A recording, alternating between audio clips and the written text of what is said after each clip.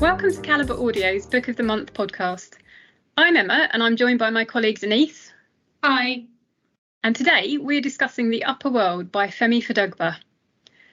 The synopsis of the book begins, "If you had the chance to change your future, would you take it?"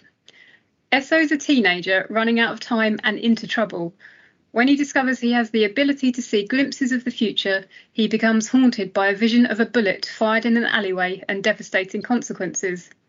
A generation later, 15-year-old Ria is desperately searching for answers. A catastrophic moment from the past holds the key to understanding the parents she never got to meet. When Esso and Ria's fates collide, a race against the clock becomes a race against time itself. So this is really a story combining the everyday lives of young people growing up in Peckham in South London with physics, maths and time travel, and tackling a host of other themes along the way. Now, before we start, I should point out that Denise and I are not the intended audience of this book, as it's aimed at young adults and has characters from culturally different backgrounds. But that doesn't mean we can't read it and learn from it too. So, where better to start the discussion than the beginning of the book, which opens with a letter to Esso from Blaise Adenon's notebook, who we later discover is Esso's father. Now, this is where we first encounter the first reference to the upper world, and it's Blaise telling Esso about how the philosopher Socrates believed in the upper world and what he thought it was. I have to say, this caused me to immediately look this up, and it was the first of many instances where I added to my education and understanding of things in this book. In terms of the book, Esso actually describes the upper world as a place where the thread of human consciousness is stitched into the fabric of space and time. It's a world where understanding the mathematics of reality could let you see it, all of it, your whole life laid out in front of you from start to finish. It was where space, time, energy and physics came from. So what happens is Esso has an accident that opens the possibility of the upper world to him. And he then believes he can go back in time to change an incident from his teenage years, and so changing Ria's mum's fate in the process. And what happens is he needs Ria to help unlock the whole upper world for him again, which is how they then meet up years later. Now, I don't know how you felt about this, Denise, but I was initially a bit bamboozled by this, particularly as the action then went straight into a maths lesson, and science and maths are not my strongest subjects. But the more the story unfolded, the more I began to sort of understand the concept. And no, I can't claim that parts of it didn't go over my head. That in no way hampered my enjoyment of it. And I'm not sure, how did you find the maths and science aspects of it? Were you okay with them? Like you say at the beginning, you get quite a bit of it. And I thought, OK, this is interesting. And it refers you to an appendix at the back, and it gives you all the, equations and the diagrams and everything. But I think the important thing to say is it really doesn't, mar your enjoyment of the book, because, you can let that drift over your head and it's still a brilliant book. So I did quite like it at the beginning, but I didn't get too worried about it and feel I had to really understand, because I don't think I did at the end of the day. But it didn't matter, because it's such a great driven story where there's so much action, and the tension from chapter to chapter, you just want to see what's going to happen next. And the added tension comes from the fact that the chapters are narrated alternately between Ria, 15 years ahead from now, and Esso, who was in 2022. So you can come to a bit of a cliffhanger with Rio now, but you have to wait another chapter before you find what's happening. So it really racks up the tension, and it was great. I really enjoyed it. So even if you think, oh, it's not for me, there's all this maths and science, it really doesn't matter, because it's so much more than that. But for anyone who is interested in the maths and science, then enjoy that aspect as well. It's interesting you say that about the sort of characters and the chapters jumping back and forth, because you really get a sense of that as well. Because I read the book, but I also listened to the audiobook, and that's quite powerful with the voices. And you really, where you're saying the sort of tension and drama builds, it really flows along. You really get the impact of that through the audio. It's brilliantly narrated too. So that's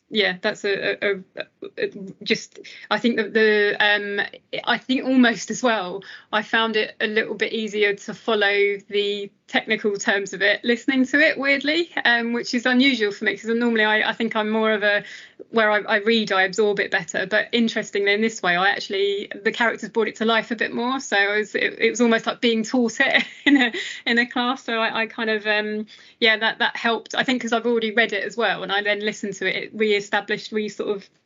established it in my head. So that was really great. I think what's interesting as well is, along with the maths and sciences references, is we've also got the people that actually existed. So we've got references to Socrates and Einstein and Pythagoras' theorem. Interestingly, in maths, I seem to remember Pythagoras' theorem was the only one I ever really understood. So that was really good to relive that as well. But I'm not quite sure what the author's intention were of including them, other than the fact that it really helps explain, I think, the world of the space and time that Ria and Esso were investigating. So I think it just opened up, the science and maths behind it. And it also made you, what I loved about it is that it made you kind of want to go along and find out more about it. So, after so much of this book, I'd pause and look things up, which is, I do that quite a lot of the time with books. I'll do it afterwards, but I've never really done it, I think, during reading a book. And that helped so much. And it was just really interesting. It just expanded my horizons massively. So yeah, I just thought that was great in that respect too. Yeah, I think it brought a lot to it. And again, I think for people who, it will have sparked an interest in those philosophers and all the other themes that go through the book, to go away and find out some more. And I mean, for me, as you mentioned at the beginning, the first thing I had to really tackle was the slang. And, Urban Dictionary was by my side. And I think probably listening to it brings that added dimension, because I could read that book, but I don't know what the cadence of the talk is, and you listen to it and it's coming at you, and I think it's more understandable even if you don't understand the words themselves. So I think listening to it adds that extra dimension and makes it a bigger, better rounded experience, I suppose, of the book. Yeah, it actually does, because even as I've read them, and I like you, I'd looked them up beside me as well. But again, that once you've looked them up, it really does. Once you understand them, it makes the story unfold, and it makes the story make a lot more sense as well. But hearing them spoken, it just puts a lot more emphasis on it, and you really get a feel for it. There's a lot of, there's so many themes in this book, there's so much to talk about.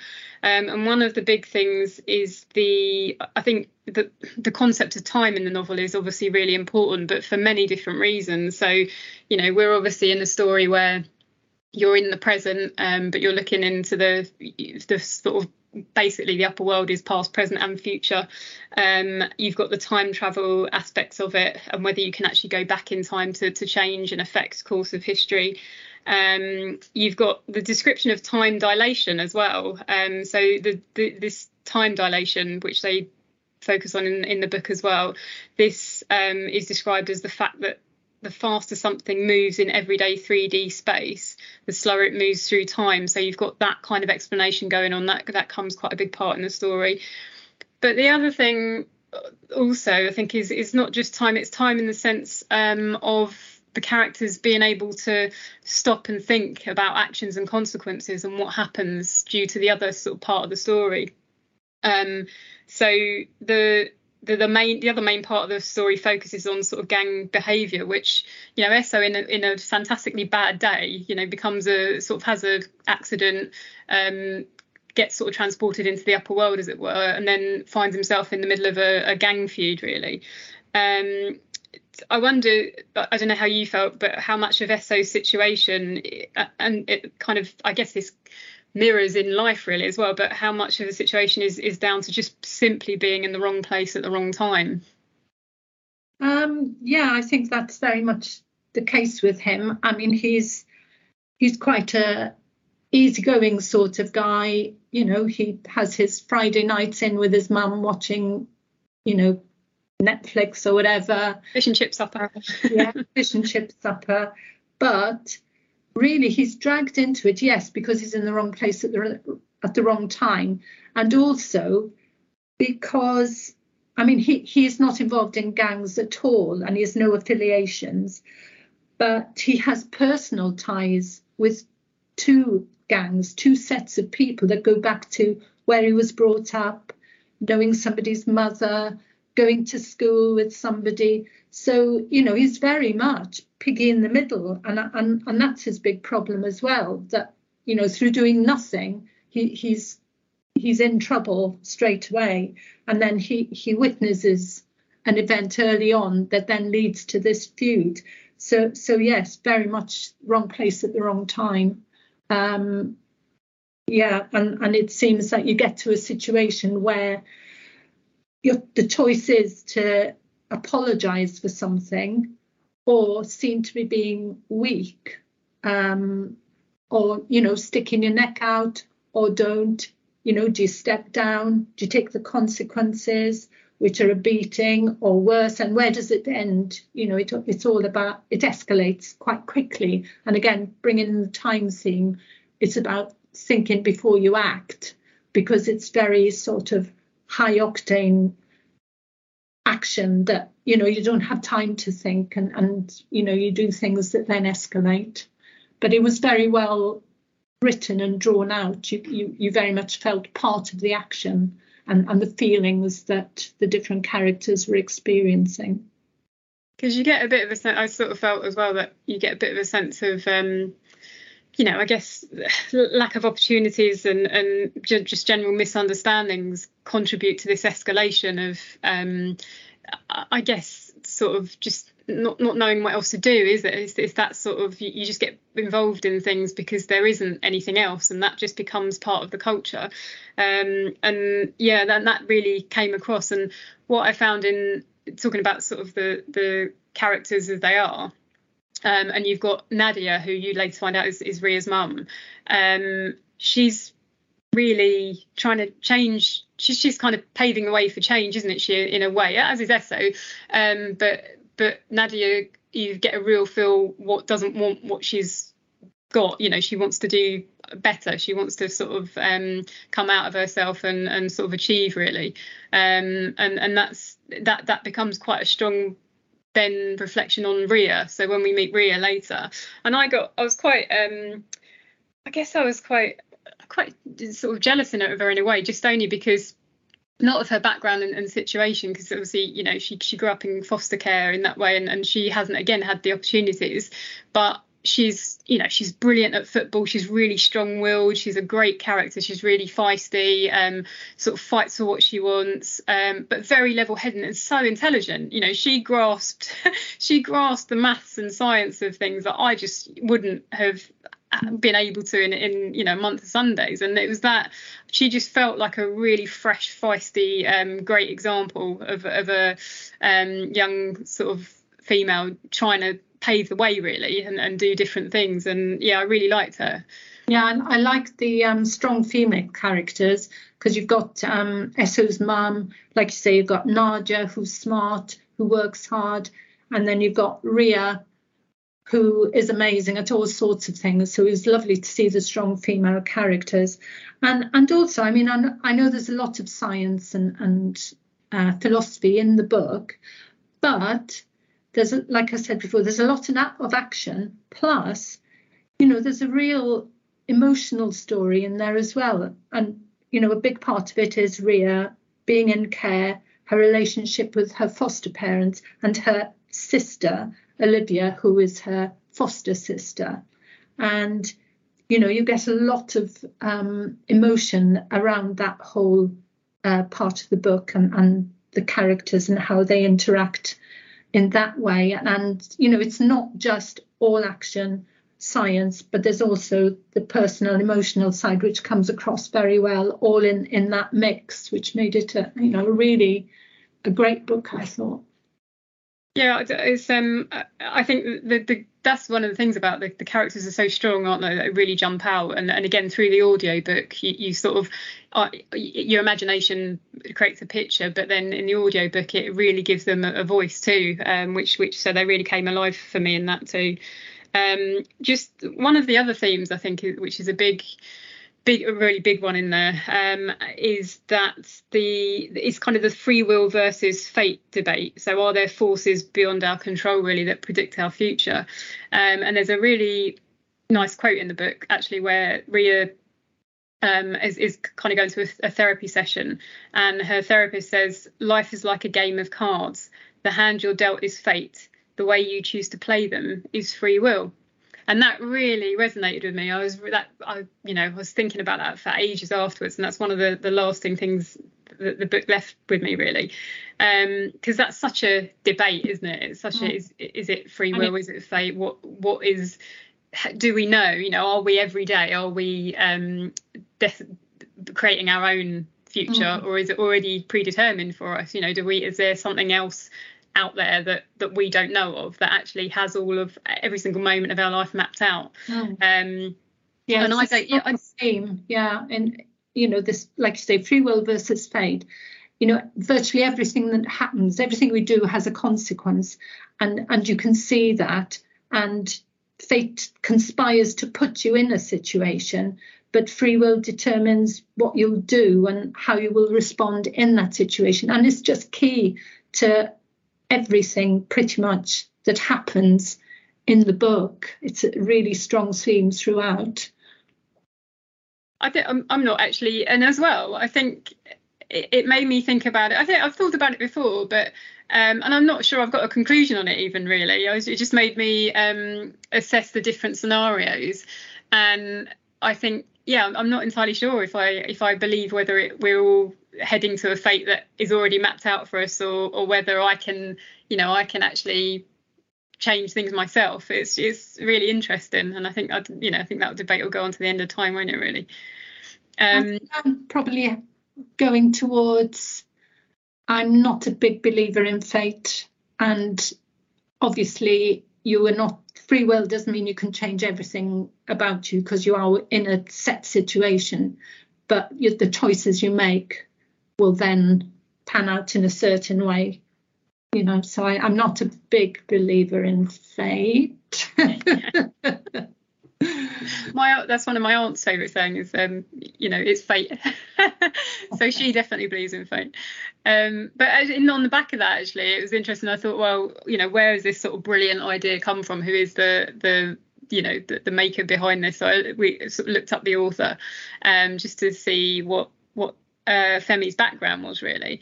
And interestingly, so he was born in Togo during a civil war and spent his childhood in America, but moved to England at the age of 9.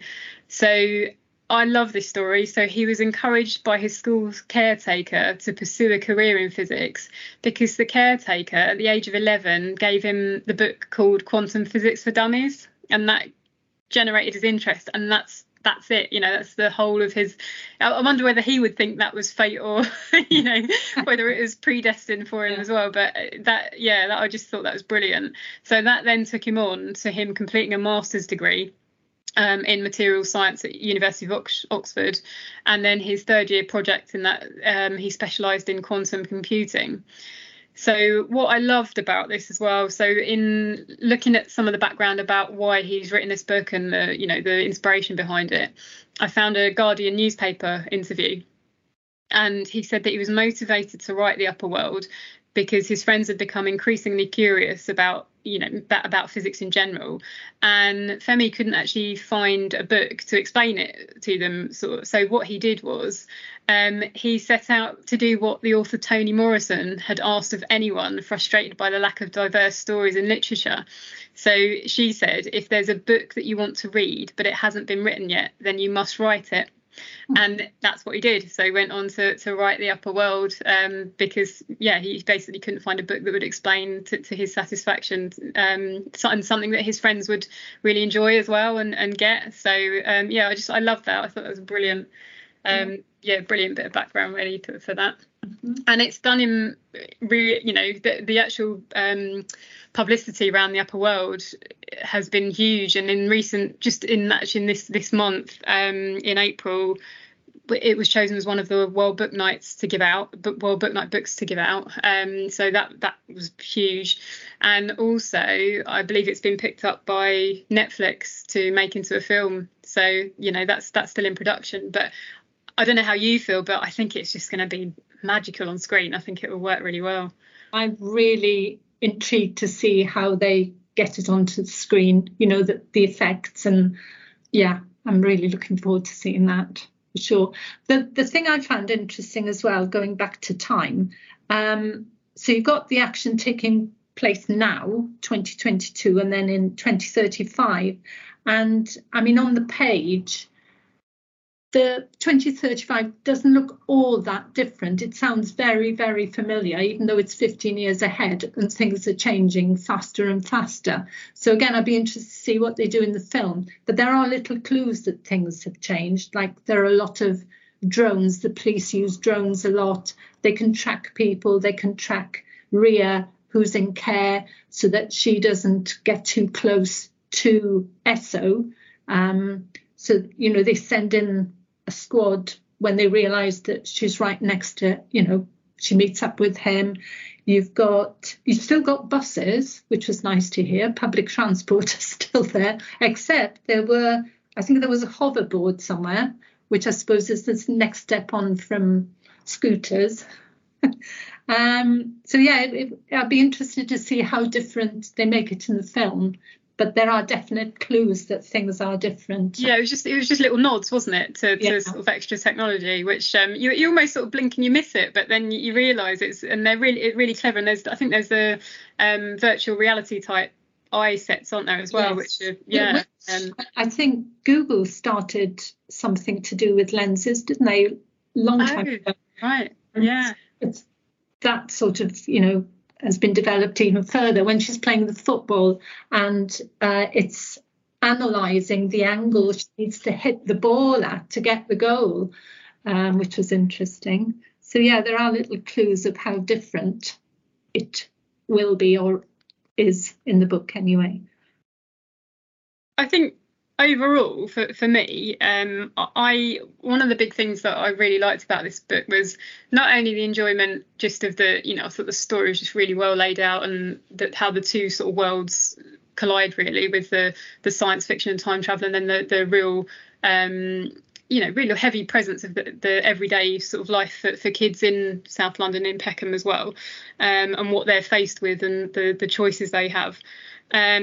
But I thought it was just, to me, I love a book that teaches me something, and it was educational, but not in a sort of preachy way, but it just made you curious. It made you want to go and find out the more about the different people that that mentioned in the book as well. And for me, I think the best way I can describe it, I sort of felt like it was the literary equivalent of what Brian Cox does for me on TV when he's explaining space and the universe. So in short, he just makes it accessible, which is what I felt this for me. And considering maths and science wasn't my greatest subjects, it's one of the greatest accolades I can give, really, that I've been able to read something and really enjoy it from those subjects. It just, I think, and I wonder if that's a big part really of what the author is doing, in just taking maths and science and showing everyone that it's accessible no matter what your background, really, and that everyone can grasp it. So I just that was the lasting sort of impression I think it had on me. I think I'm the other side of the coin. It was interesting, and I do have a background in science. So for some reason, that made me less interested in that, though I was interested in the philosophers. But for me, it was the pace of the story, the action, the characters and their relationships, and yeah, the emotional side was in there as well, and it was really heartrending. You know, when Ria has a meeting with her step parents where they tell her, and they'd said, you know, this was for life, and then they tell her, we're moving away, we're taking Olivia with us. Now I know this is a spoiler, but hopefully, you know, people will come to this having read the book.